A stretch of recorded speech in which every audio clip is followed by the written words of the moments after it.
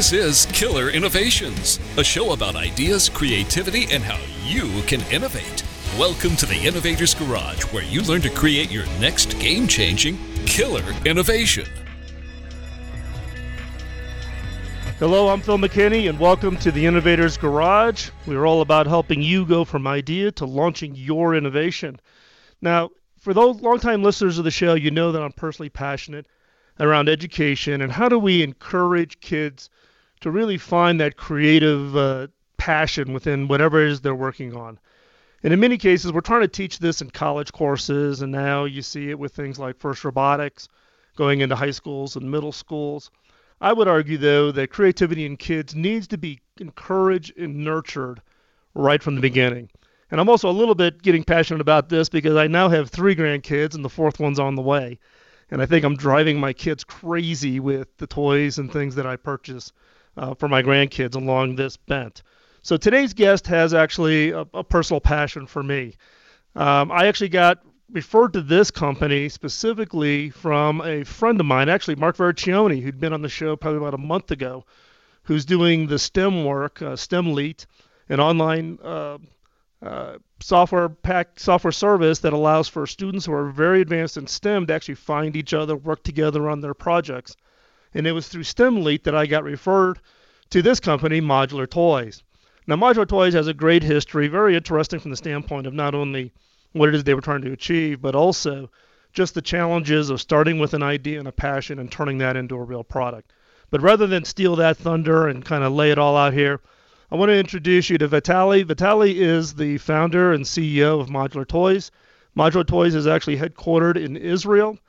He's dialed in today to join us for the show, and I wanted to welcome Vitali. Vitali, thank you for taking the time. I know it's pretty late there in Israel, but I think you guys have a great story. So, again, welcome to the show.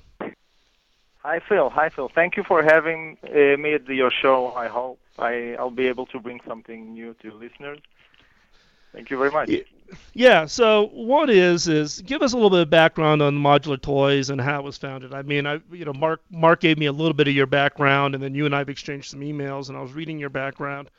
But you've got that proverbial entrepreneurial story of coming up with the idea and then the challenge of trying to translate that into a real product and then building a real company.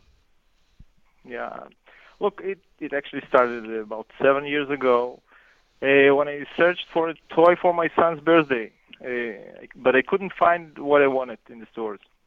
So I actually wanted a real 3D racetrack construction toy. And in the market, there's a lot of garage. You can build them in 3 dimensions, but it's mostly not modular. You can build only a few variations, if any. Or in the other hand, there was a modular tracks, such as a wooden Brio train, if you know, but it's mostly flat. So I couldn't find a toy that combined it together, the modularity and the option to build it in levels in 3 dimensions. So I thought maybe I should do it myself. That's how it started. At the time, I was industrial designer and book illustrator, so I had a good basis in terms of skills to start something. This was the start. So how did you go from basically just having the basic idea to then actually start the process of translating it into real? Because like you said, you're an industrial designer. You come from a visual design, visual graphic kind of background, but now you got to turn this into a real object. What was that process like for you? Actually, it was a long process, and the design was made, and the concept was at first presented to the big companies in the toy business. Fortunately, all of the companies rejected the concept. So, to give up wasn't an option. So after a while, I with the design I had, I found a plastic quality factory, plastic injection factory in Israel, and they decided to invest in it. Then the design was improved, and the first prototype of modular racetrack was presented in Nuremberg Toy Fair. It was very exciting times. It was only a start, and for me, I don't have any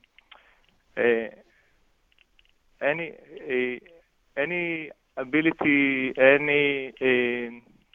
anything that from business point of view or marketing point of view. I never learned anything of it. I was just a simple designer or illustrator. So for me, it was really big adventure.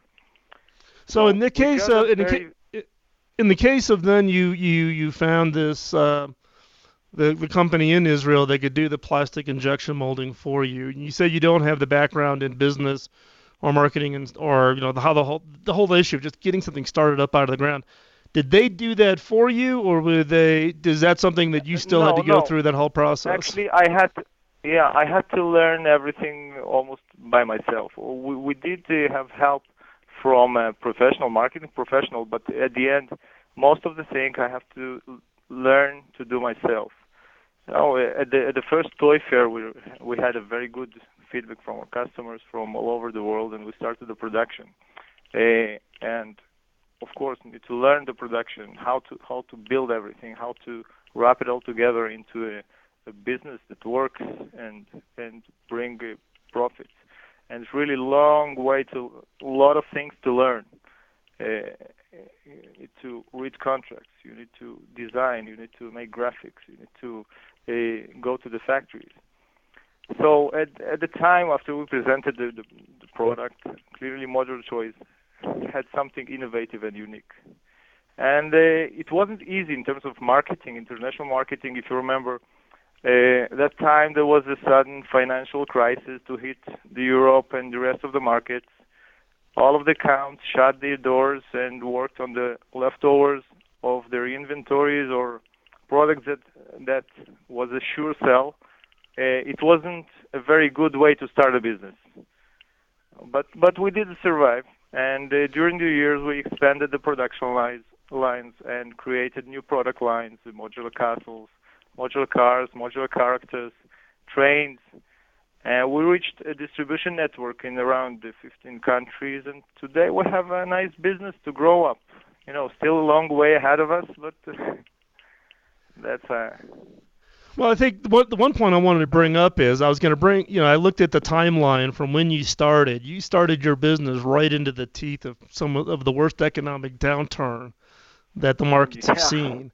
And it's actually, one of the things I do when I talk and I run my innovation boot camps is, one of the first things you have to learn is how to break the rules, not follow the rules. And one rule says you don't do business in the economic downturns. But if you look at some of the major Fortune 50 companies, even such as Hewlett-Packard, Walt Disney Company, all started in major economic downturns. And so I would give you kudos from the fact that you're in good company of having started a business in an economic downturn and being very successful at being able to survive and have the discipline.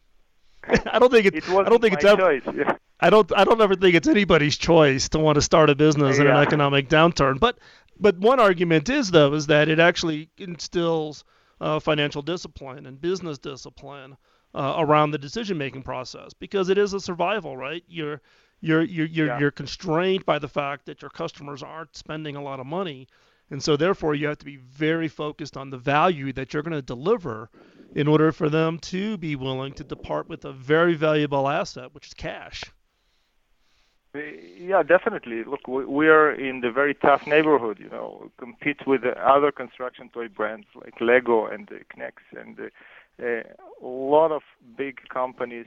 And at that point, we need to be very creative to find our way to be unique, to be different, because every other aspect of the business is very tough. We can't be much cheaper because our production in Israel and because we produce smaller amounts of products and because we don't have this huge infrastructure like big companies and the ability to make a bigger and more expensive molds to reduce prices. So we really had to think about every detail and how to bring ourselves on top of it. Yeah, I think that's a great point. I mean, one of the challenges of any startup, right, is you're especially when you're going into a crowded market, in your case, the toy industry, where you're competing with very big brands with great distribution channels, great reach, from the standpoint of also the brand recognition. So as we come up on the end here, we're going to go to commercial break here real quick. When we come back, Vitali, what I'd like to talk to you about is really around Israel as a startup region, right? Everybody's familiar with Silicon Valley, different parts of the world. I have some personal experience. I've been on the board of directors for a number of companies headquartered in Tel Aviv, and I've spent a lot of time there. Have a real passion for Israeli startup communities, but your feet on the ground, I want to hear from you what Israel's going through and how the startup community works there. So when we come back, we'll take care of that. Great. If you're listening to the show, as you are, and you want more information, you can text the word innovate to 33444 or visit killerinnovations.com/innovate. You can sign up. We get the newsletter. This is Phil McKinney. When we come back, we'll join in and continue our discussions on Israeli startups. And you're listening to Killer Innovations.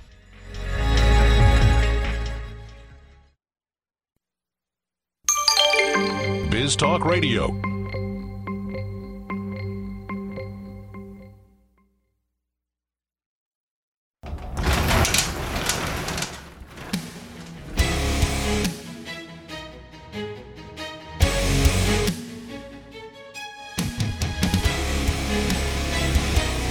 This is Killer Innovations, a show about ideas, creativity, and how you can innovate.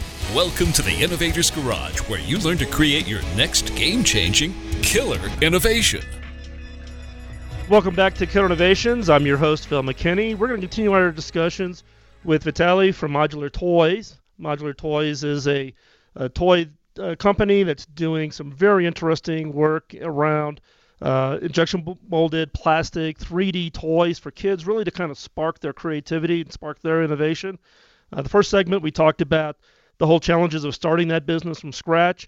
In this case, this segment, what I really want to talk about, starting off here, spend a few minutes talking about really the startup community in Israel. A lot of people may not be familiar with how robust the startup community really is. So Vitali, give us a little background on the startup community in Israel and what that environment is like there.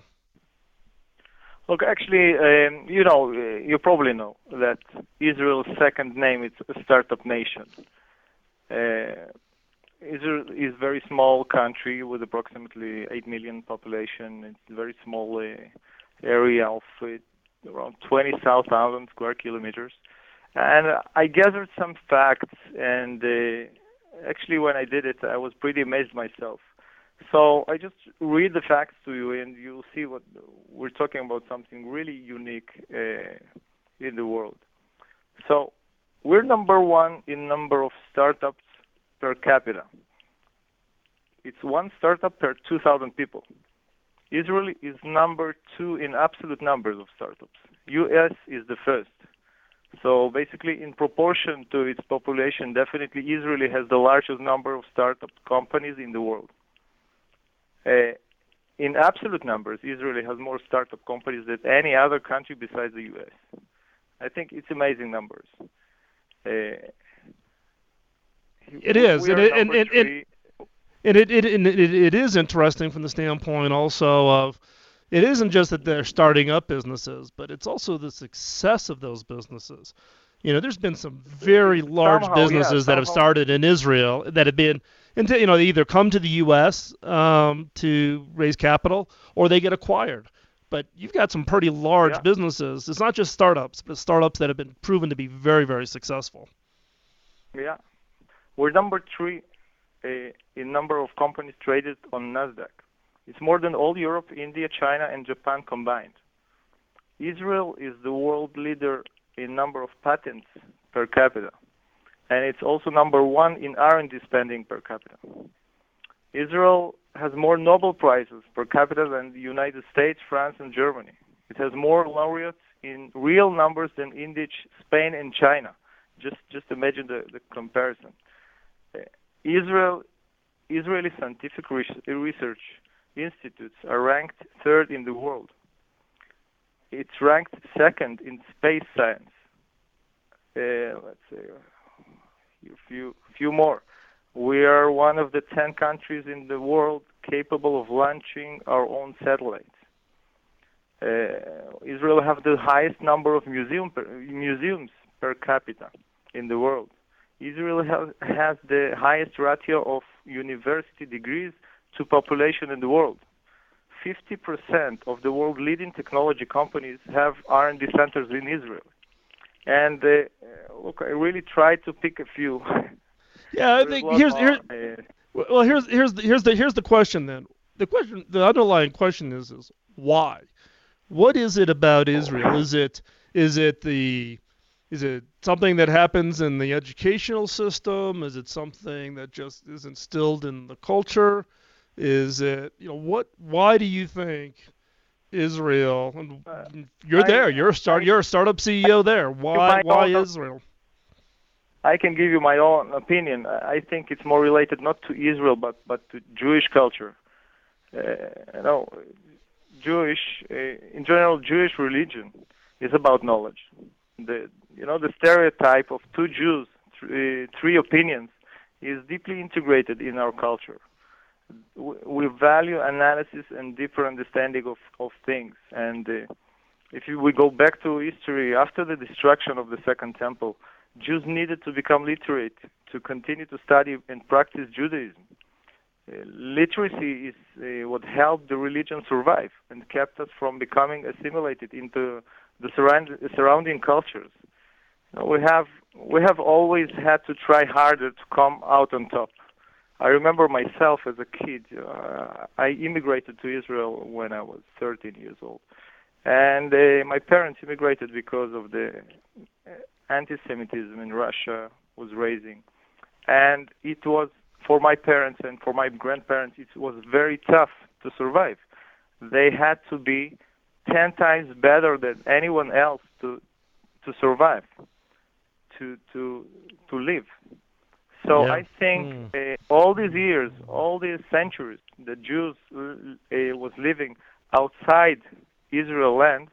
That's where it came from. That's what I think. Well, I think this also kind of leads in then to your own, as you talked about in the last segment, about the perseverance that you've had to show to survive from starting modular toys right at the entry coming into the worst economic downturn, and only the strong survive in that case, from the standpoint of the startup. Yeah. So it sounds like you're the foundational piece is you couldn't have picked a better history to build upon from the standpoint of a cultural base. Again, it wasn't my choice to do. But in the end, I love my country, and I have to do my part and say the words about it. In spite of all the crazy stuff you see now and hear about Israel, a lot of lies. Yeah, but people really don't know the truth about how amazing the country is, and I think today it's also the safest country in the world to travel with. Well, I could speak from my own personal experience. I was on the board of directors for 3 companies funded by Evergreen Venture Capital there in Israel, and we'd come to Israel every 6 weeks for board meetings and et cetera. And I was amazed, one, at just the level of creativity and the level of passion and the breadth of technologies. It's not in one single area. In kind of the U.S., you'll find like pockets because of some corner technology that's available there. Yeah. Plus, the one thing I did learn with all my time in Israel was how many of the startups and how many of the Israeli venture capitalists have some connection, though, to Israeli military, which is the same really here in the U.S. when you think about the internet starting from DARPA-funded research and the military spin-off works coming out of the military. So I've always been impressed with that ability to spin off the technologies.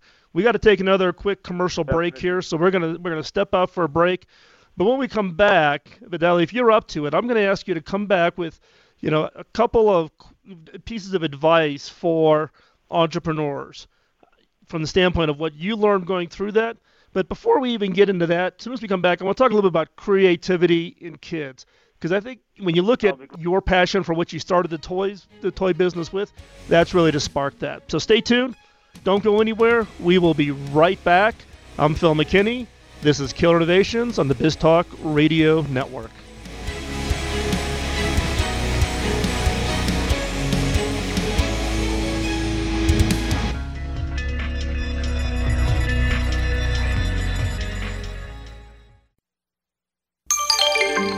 Biz Talk Radio.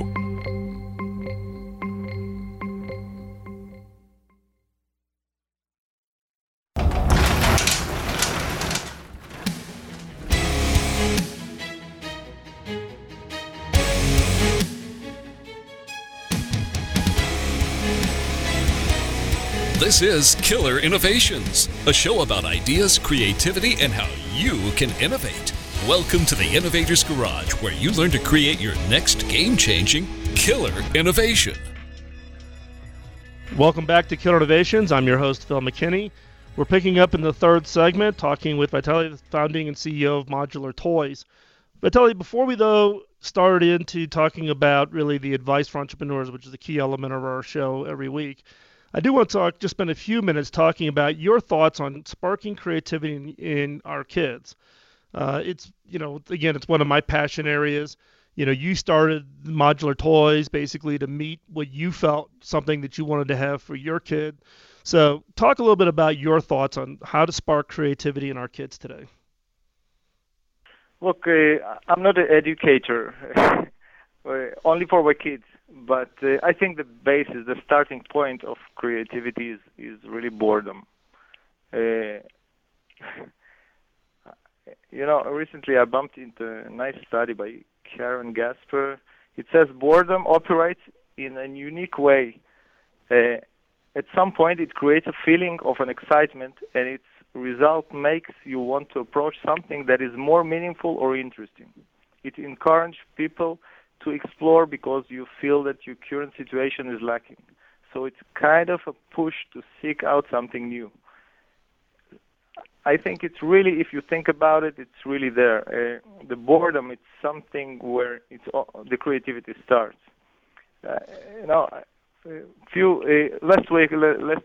Last week I went with my kids to a dentist. I have 5 kids, so we have to wait around 40 minutes with all of them. Imagine that. At some point, Ariel, is 8 years old, wanted me to play with him card game, but it had to be played on the floor. I say to him, it's a public place. I can't play on the floor right now. So then I told him, okay, just get a bit bored. It's okay to be bored. And I started to watch him. And around after 20, 30 seconds, I saw the change in him. Suddenly something opened in his behavior, in his mind, and he started to look around and to read things that written on the wall or pictures, things, chairs. He started really, you see how his mind was open. And I think it's very important to let kids to be bored. Today we as the parents, we want kids get busy. We want them to be busy. And I don't think it's right. We need to give them knowledge. We need to give them the information, but we need to give them to be bored with it. And then the creativity sparkle and goes around, and they start thinking by themselves. Okay, well, Vitali, I have to say, that's probably the first person on this show whose advice on how to spark creativity with kids is to actually let them get bored. And I've been sitting here and I'm listening to you, and it actually, the light bulb went off for me, right? I've got 3 grandkids, 4th one's on the way. Yeah. And you see it, right? You go to a restaurant, parents are busy shoving a tablet with a video playing on it because they want the kids to be quiet. Yeah. Or you constantly got the TV going, but like my grandson, he's the middle of the 3 grandkids. He lives pretty close to us, and he spends a lot of time with my wife and I. We don't have the TV on a lot, and he is into trains, right? But he can make a train out of anything. It doesn't have to be a formal track, Exactly. And he's and you sit there, and I'm getting the biggest kick out of just watching him at 2.5 crank through the whole process of learning how to build stuff and try it, and it doesn't work, and Papa, I need a piece of tape, or Papa, I need glue or something to go build something, and it's just, and I never put it in the context of boredom. You definitely have lit the light bulb for me here. That's an insight that I guess I've been observing but just never realized. Yeah, no, but there is another thing. I think the laziness is the second. I think it's also a factor in an invention process. If you think about it, most of the things was invented because we're lazy. Think about it. An elevator, the Velcro, the calculator, a remote control. You know, my mother-in-law recently bought a simple air ventilator with a remote control. Really, I thought it's share things on YouTube or fly somehow, but it was a simple air ventilator, and it was with remote control. It's amazing. Well, you know, I always tell the story about remote. Bill Gates says. Yeah, I was telling the story about remote controls from the standpoint of I was my dad's remote control. You know, he'd sit in his chair and he would just yell at me to change the channel on the TV when I was a kid growing up. Yeah. Okay, he knew something. So hey, before let's move on to, because I want to make sure that the listeners get to hear your advice coming from an entrepreneur, an inventor perspective. You came up with the idea. Okay. You developed it. What's that advice that you would give to the entrepreneur? Because a lot of the listeners of this show maybe have an idea, but they don't quite have the confidence to step out, or worried about what could go wrong. You know, we have this natural ability in our minds to plot out the worst possible scenarios on the other side. So what would be that one piece of advice that you would give to an entrepreneur? Oh, I have many advices, but I'll try to wrap it up as fast as I can. I think today is very hard to innovate. Today, we live in a times when there is too much information, too much products, too much pollution. How we make products today, how we consume, how we pollute with so many unnecessary products. We don't need another new shape of dustpan or a new form of a toothbrush. I really think we don't need to innovate in this. I don't think that what I did with modular toys is a real innovation. I mean, modular toys opens a different educational aspect for kids, yes, but I think a real inventor has to go deeper into a technology, into new technologies, learn new sciences, and bring the new innovative stuff from there. I think there is plenty of it there. But this is a time that we have to go deeper. And now here are my tips. First tip will be to throw the TV from the window. I think it's very important because it wastes so much time in our life, and someone who wants to do something with his life should do it. I think the second one is to find a good partner, but it's obvious. Learn all aspects of your business and don't count on the professionals. Yes, learn from them, but don't count on them, because at the end you need to do most of the things by yourself.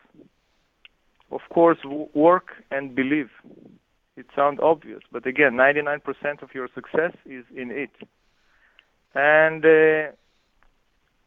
don't listen to anyone, because most of the people will tell you you can't do it. And the last thing, I think, is most important thing is to do good. I think today we forget that our purpose in life is to do good things. And I see sometimes people who want to innovate, but they do stuff that create pollution, create violence, some violence games, or some inappropriate content in television or whatever. I think today we have to think what good you do with your invention to the world. And your points are absolutely right on, right? You know, I hear a lot from entrepreneurs and innovators who, looking for, maybe took too much advice from professionals. And in some cases, we don't think about what are we actually producing? Is it really moving the needle, or is it just another variation of the same thing? And then I think your point on the pollution is actually right on. So, hey, Vitali, if people want to follow what you're doing, what's the best way to track you?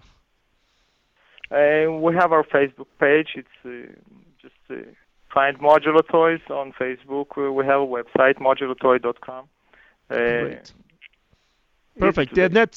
And that's perfect. So if you want to follow up, I'd encourage parents out there looking to spark the creativity in their kids to take a look at Modular Toys. So they are not a sponsor. I'm getting no compensation, but from what I've checked out and what I've seen and what I've heard from people, this is something that you should check out. So go out to Modular Toys. We'll have links in the killerinnovations.com on the show notes. So check those show notes out, and we'll link right to the Modular Toys and the Modular Toys Facebook page. So stay right where you're at. We've got a great killer question coming up in the fourth segment. You don't want to go anywhere. This is Phil McKinney. You're listening to Killer Innovations on the BizTalk Radio Network.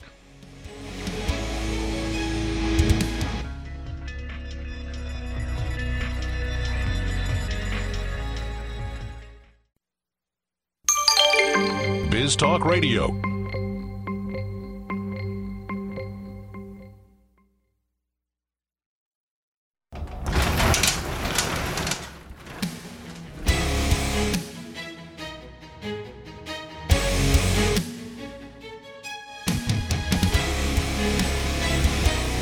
This is Killer Innovations, a show about ideas, creativity, and how you can innovate. Welcome to the Innovator's Garage, where you learn to create your next game-changing killer innovation.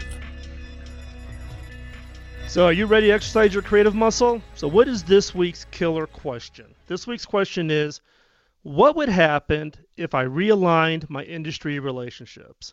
That includes your partners, your suppliers, everybody that you have to partner with. What would happen if I realigned my industry relationships? Now, odds are that you and your competitors are already competing in two distinct ways. The obvious battle is the one to win customers from each other. The less obvious, but equally important one, is the battle for resources required to produce your product. Now, in previous shows, I touched on the concept of these unexpected jolts and disruptions that may cause you not to be able to respond. Some of them may not even be destructive, but they could be opportunities for savvy companies to make bold moves and basically take over the competition if you're prepared. Now, one way to prepare for jolts is to assess your relationship with key suppliers and figure out if any of those relationships are strong enough to survive the unexpected event. You want to look at suppliers who are critical to your business and ask yourself if you are a priority for them. Now, if an unexpected circumstance suddenly caused their output to be slashed, would you still get shipments, or would you be waiting until that disruption was over? Now, let's look back to the tsunami that hit Japan in early 2011. It was just a huge disaster. The loss of human lives, but also in the fact that the impact that it had on the Japanese tech industry. Shin-Etsu, the world's largest producer of silicon wafers, used to make semiconductors. And they made the wafers for all the basic semiconductors that you see in every device we have. Everything from your refrigerator to your dishwasher to your mobile phone to your computer, your tablet, your television set. These guys were the top producers for the silicon wafers. So all the semiconductor companies bought wafers from them. And guess what? They were hit directly by the tsunami. And they went offline for months. Their production actually went to zero. Now, granted, they were still able to ship wafers from other factories, but the company's overall productivity was disrupted. Now, think of a key component supplier for your own business. If they went offline for months or even a year, what would you do? Would you still be important to them? Or would your orders be sidelined for months or even years till that supplier was back to 100%? Now, in the aftermath of the tsunami, companies that relied on components from that region rushed to secure commitments from key partners in their value chain. Companies that had purely buy-sell relationships found themselves struggling to secure key components. Those that had thought ahead and developed a deeper, more strategic relationship with key partners in that ecosystem were able to get their components and continue to serve their customers. And I can tell you from the standpoint of my previous life at HP, we ran into this in 2011 when the tsunami hit. It turned out that in the case of one key component, there was a requirement for a little spring.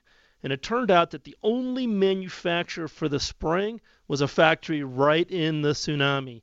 and nobody else made that specific spring. This is a natural byproduct effect of optimization. Companies who compete in those low-end components optimize on price and efficiency and basically wipe out any of the other competitors, and pretty soon you can find yourself down to having a single supplier. Or you go in with the attitude that you're buying purely on price, and you don't think about the value of that partnership over time. So I can tell you in this case, for that one little spring, you put $120 billion HP in a huge amount of turmoil and a huge amount of struggle trying to find an alternative supplier for this one little spring that went into a little drive mechanism that went into every laptop that HP sold. That's 40 million devices a year. And so in that case, that kind of caused the spark for me to say, we need to think differently about the supplier base. We need to make sure, one, that you got alternatives, but two, you have to have that deeper relationship. You have to treat them as co-innovators. And what is it that you can innovate with them rather than just having them just supply you cheap parts?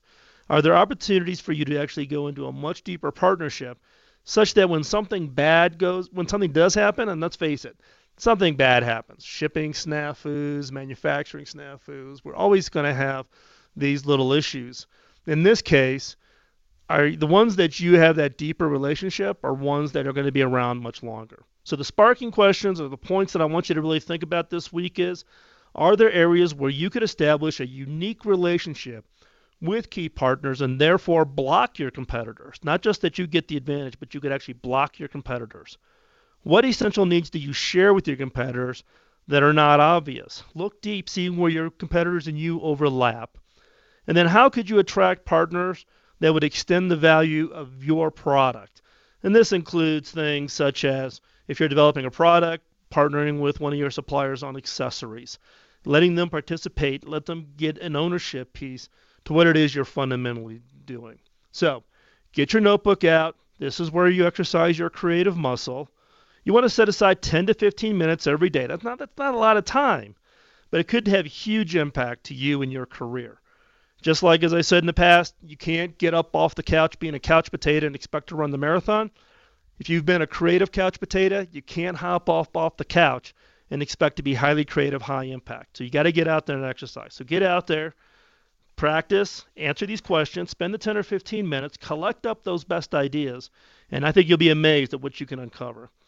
To stay up with everything we have going on at Killer Innovations, text the word INNOVATE to 33444, or if you're outside the U.S., you can just visit killerinnovations.com/innovate. And don't forget to check out the show notes. It's the place where you find all the innovation groups, such as the Killer Innovations group on LinkedIn. Feel free to join, and you can see where our upcoming guests are. You can connect with past shows, etc. Also, don't miss out on the great shows over on BizTalk Radio Network. Visit biztalkradio.com. And while you're there, grab the mobile app, and you can listen to the Killer Innovations live. And you can also text me. So feel free to text me while we're doing the show live, and we'll try to answer those questions. And also, if you're an innovator and you have a story, or you think you know of an innovator that has a great story that others should hear, drop me a note at phil@killerinnovations.com. In this case, today's show with Modular Toys, the first 3 segments, that came from a listener, and actually came from a listener who turned into a guest who then recommended another guest. So if you've got someone out there with a great story, drop me a note. Love to hear about it. Today's show was engineered by Brannon, who always has that tough job of keeping me on track. I'm Phil McKinney, and don't let your innovation critics get you down. Keep on innovating. We'll talk with you next week. Bye-bye.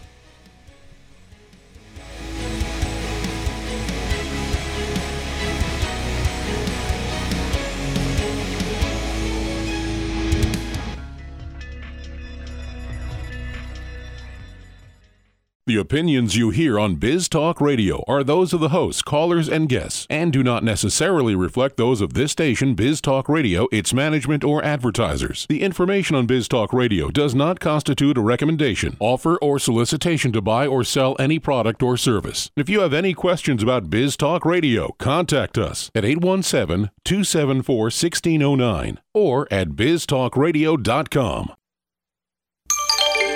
Biz Talk Radio.